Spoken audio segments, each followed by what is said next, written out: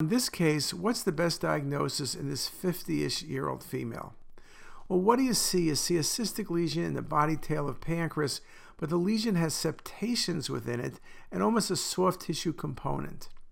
Yes, you could think about a serous and at times SPEN tumors can be cystic, though the age is bad. IPMNs can have septations, but then you would have to worry this is an IPMN with malignancy. Also, it's large for an IPMN.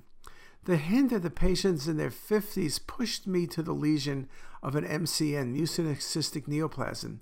These lesions can have septations, they have ovarian stroma within them, and you can see the soft tissue densities within the mass, and this was an MCN. MCNs are at a minimum pre-malignant, so they will be resected. So just a very, very nice example.